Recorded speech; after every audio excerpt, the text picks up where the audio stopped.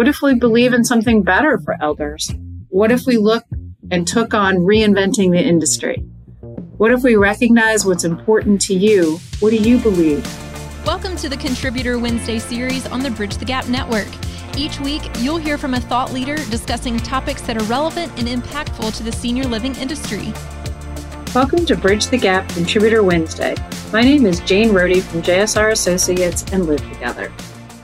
Today, we're going to talk a little bit about intergenerational communities and workforce development. When we talk about the opportunity to do intergenerational approaches to inclusive design and inclusive living, we have a little bit of what ifs, right? So if we start thinking about what if we started with the premise to provide person-centered care everywhere? What if human interaction was the basis for all design? What if multi-generational approaches solved housing crisis and socialization needs? What if the 90% not served could be sustainably cared for? What if your care model supported workforce development? We never really think about our communities and evaluating our communities as a resource for the workforce development component. And then overall, what if people could look at aging as a proactive adventure? So that was what we would like workforce to actually evaluate. And when they look at things, to look at a career path, as aging can be a career path. And are we really looking at that as an opportunity? So if we start with the premise that person-centered care is a given, what if we believe in something better for elders? What if we look and took on reinventing the industry? What if we recognize what's important to you? What do you believe? How do you believe it can be better and different? So when we start to evaluate this and looking at overcoming barriers, we can start thinking through, how do we encourage younger people to understand that there's a career path in the field of aging?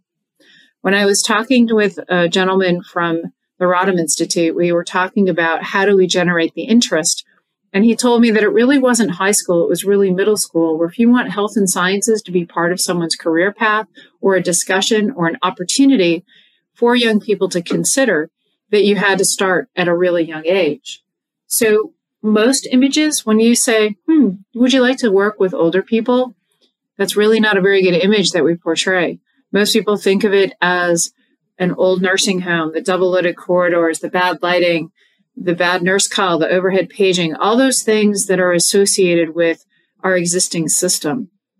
But what if it was different than that? What if we could provide demonstration projects that actually allowed people to think about a career, but also see that there are places that other people may want to live? We were doing a presentation not very long ago, and a young person said, wow, it was a student at Clemson. If that's what it looks like to work and live in senior living, I'm ready to move in now. That's the great reaction you want. Another colleague of mine and I were talking one day, and I said, why do you suppose we're not at a person-centered care tipping point? Do you think part of it is the workforce training or the lack thereof? And he said, providers come to me all the time asking for that, because we're not set up as a research institution. We're not set up as a training institution. We don't know really how to make that happen because we weren't set up to be that. People can watch our staff, they can talk to us, they can evaluate and shadow people. But what if we intentionally set out for that to be part of a concept? When we first developed the Live Together idea, it really came out of wanting better. It came out of understanding operations and the function just as much as understanding the needs of each individual resident. And how do we put that at the center of our not only design, but how do we put that at the center of the operation of a community? So in talking through that and working through that, we realized that part of it was the training wasn't being done that way. People weren't being evaluated in the same way. You give somebody for a personal care aide maybe 2 weeks of training, CNA, maybe 8 to 12 weeks of training. And then you go, here you go. This is what you're going to have to do. Go. So I know that that sounds a little harsh. It's not always the case. Many communities work very hard to train their staff, but we also have to look at what else the staff needs. If we're not providing and understanding their needs, and it is about how much we pay per hour in a living wage, but it's also, is housing available? We have a lovely community, lovely people, care focused. They have difficulties with staff retention.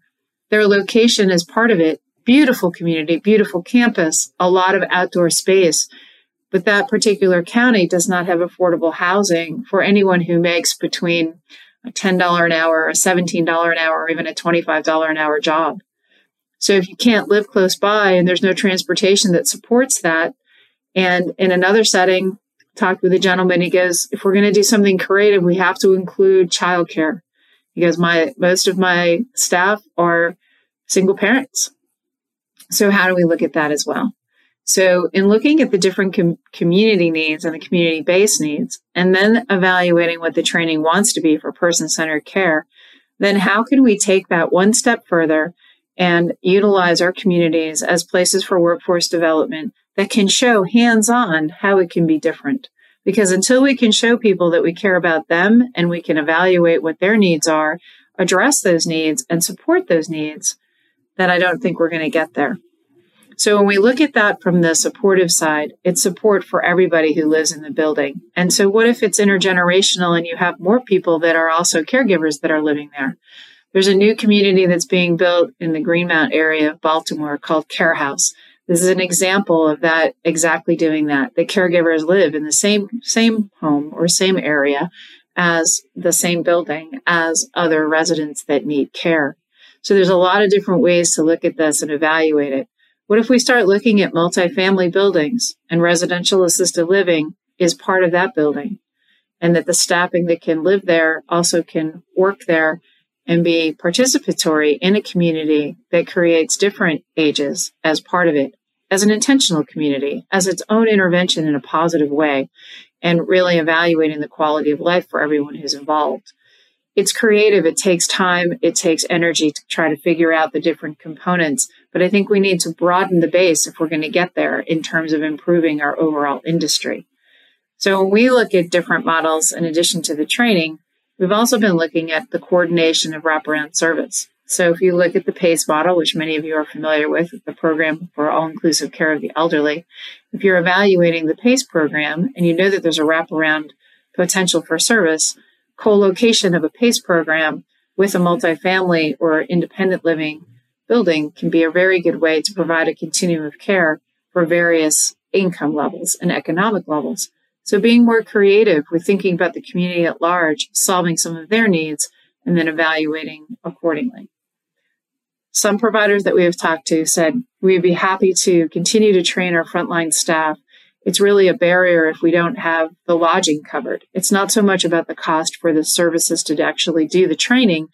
It's actually the hands-on part of having lodging being affordable enough. So what if that was accommodated in a different way? And so that accommodation was made for students that wanted to be trained and come through a program and actually spend time within a demonstration project. Is that an opportunity for the Airbnb of elders? So that extra apartment becomes, that extra bedroom within an apartment becomes the location for a student to stay. American Field Service was very big when I was growing up, and we did exchange programs all the time, both in the U.S. and in Europe and in other countries and Asia. And people would go and stay for a month or two, or sometimes an entire year on an exchange program. That could actually work very well for some of the staffing that we're trying to accommodate if we just talk through it and realize that this is an opportunity instead of it looking at it as something that's difficult. Looking to someone else to always provide your staffing isn't always the way to evaluate it. It really needs to be looked at on a grassroots level. So another point of training that was a good example for us was we opened a nursing home in China. And it was the first nursing home that was person-centered focused. It had small households. It had very high staff ratios of 1-4. And we created scenarios. And as we were trying to get the building built with all these different complications of building in China and building in a different country, we evaluated all these different pieces and parts, but we had hired staff and started doing the training for the staff.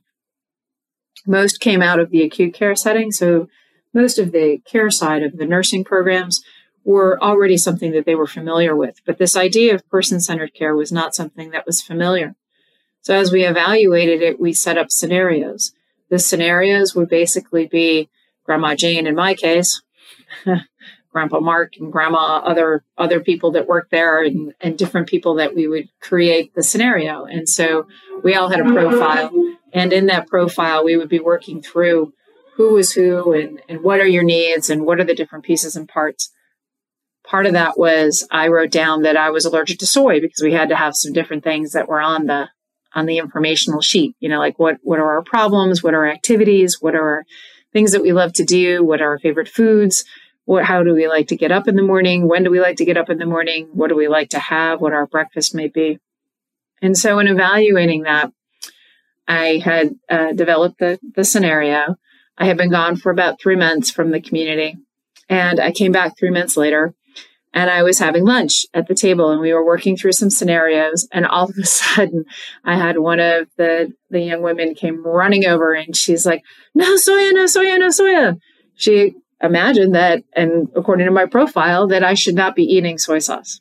And so to me, that was totally person-centered care. It came across the language barrier. It came across the activities around dining, about her being observant, about her understanding what the needs were of an individual. And she was right on it. And it made me feel so good. And the scenario training really works when you start to evaluate what are the day-to-day activities that you'll be doing and how would they be more person-centered. So we evaluated all of those. We did scenarios for every different kind of activity you can imagine that would happen, everything from dining to care to showering to evaluating the spa tubs and utilizing the spa tubs, doing activities of various types. What would be good for activities? What would be not as good for activities? What would impact people? What would work for cognitive ability? What would not? But they saw it firsthand and they got to experience it firsthand. So instead of being undertrained, if you will, or underexperienced, they had another sense of what it was like. And preparing a meal, having residents assist with preparing a meal, coming together and having that meal together. So there's all those different pieces and parts of the person-centered world that we don't really expose the staff to, yet we expect them to just know how. And I think that is part of the workforce development that we need to evaluate. So as we continue to work through the workforce development and what workforce development can be for people, I also think that creating a pathway. So if I am a certified nursing assistant and I then can do my medical passing of medications certificate, and then I can see a pathway for LPN, I can see a pathway for RN, I could see a pathway for social work, I could see a pathway for PT/OT. Seeking out pathways and then encouraging that pathway and allowing people to know that these can be very rewarding careers and they can be very instrumental in their own personal development as well as financially rewarding, as well as caring for residents from a person-centered perspective. So I think that the workforce development component is something that we can all work toward. So with the Live Together group that we've created, we created a nonprofit so that we could evaluate what does an institute look like. And then in the same time, working on person-centered care opportunities and models in different communities. So as we're looking at those, we also want those demonstration projects to become the hands-on training component. So in working with the nonprofit side of creating the institute, we've assembled a group so that we have nursing, social work, PT/OT, measurement and evidence research, and looking at what happens when we evaluate that all those different areas, including environmental services, from a person-centered care perspective. So can we actually evaluate that information, put it together, and actually start by virtually training people to at least understand the concept? Because if we're not exposing frontline staff to the concept, then they're going to come into an institution and treat it as an institution and not a home. So I think that there's an opportunity with intergenerational living to allow people to also have the exposure to older adults. I think a lot of times grandparents don't live near grandchildren anymore, or we find that they are not as close for different reasons. We're not in a village concept anymore from all generations living in one place, but we can create that intentionally if we evaluate community design and community and solving some of those issues and some of those items. And I think the consistency of staff, one of my favorite examples as I was working one day with an administrator. And I said, so I see your different residents are here, 16 residents living in your household. So what do those residents do? Tell me about your residents. And she basically listed off their diagnoses. Like, well, 4 are higher stages of dementia. This guy has, higher level of issues with diabetes, and we have trouble controlling his insulin intake. It was about chronic disease, and it was about issues that were completely diagnosis based. And I paused and I said, so what about, what's their favorite color? When do they like to get up in the morning? What's their favorite food? And she looked and paused and looked at me and she goes, I didn't get the question, did I? I was like, no, not really. And she goes, those are all really good questions and I should know the answers and I don't. So it was also someone coming from a clinical side, not really thinking about the 90% that's the person and the 10% that's the diagnosis. So once that's better understood and can be more consistent with the same staff, then staff will know that. And they'll be able to evaluate how that works and the consistency of what you can have in terms of that. In the same little community, I was working in there one day and another woman came out and she was a beautiful woman and an older woman. And the nursing assistant asked her, would you like an outfit? I have an outfit. It's a traditional African outfit, and I think you would like it very much based on what I know about what you like and the culture that you respect and like and talk about. And I'd like to bring that to you. And she goes, and I think it's the perfect colors for you. I think it would look very nice on you. And that warmed me because that frontline worker, she totally got it. She totally got the understanding and the possibility and making somebody's day in terms of understanding who she was and recognized her, saw her, made her not feel invisible at all, but very visible.